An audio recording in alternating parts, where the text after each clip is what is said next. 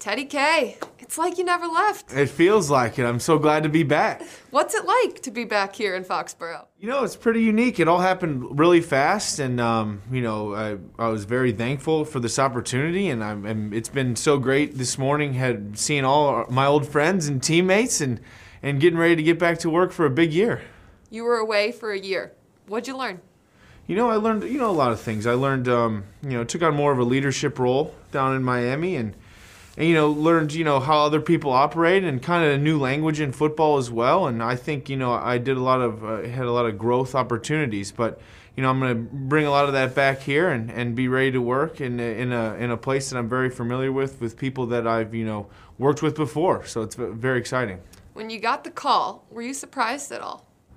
I try not to be surprised in free agency. It's a very stressful time. It's a business, and, everyone's kind of vying, looking out for themselves, teams and players alike. So I was very grateful when I got the call and excited and, jumped on it right away.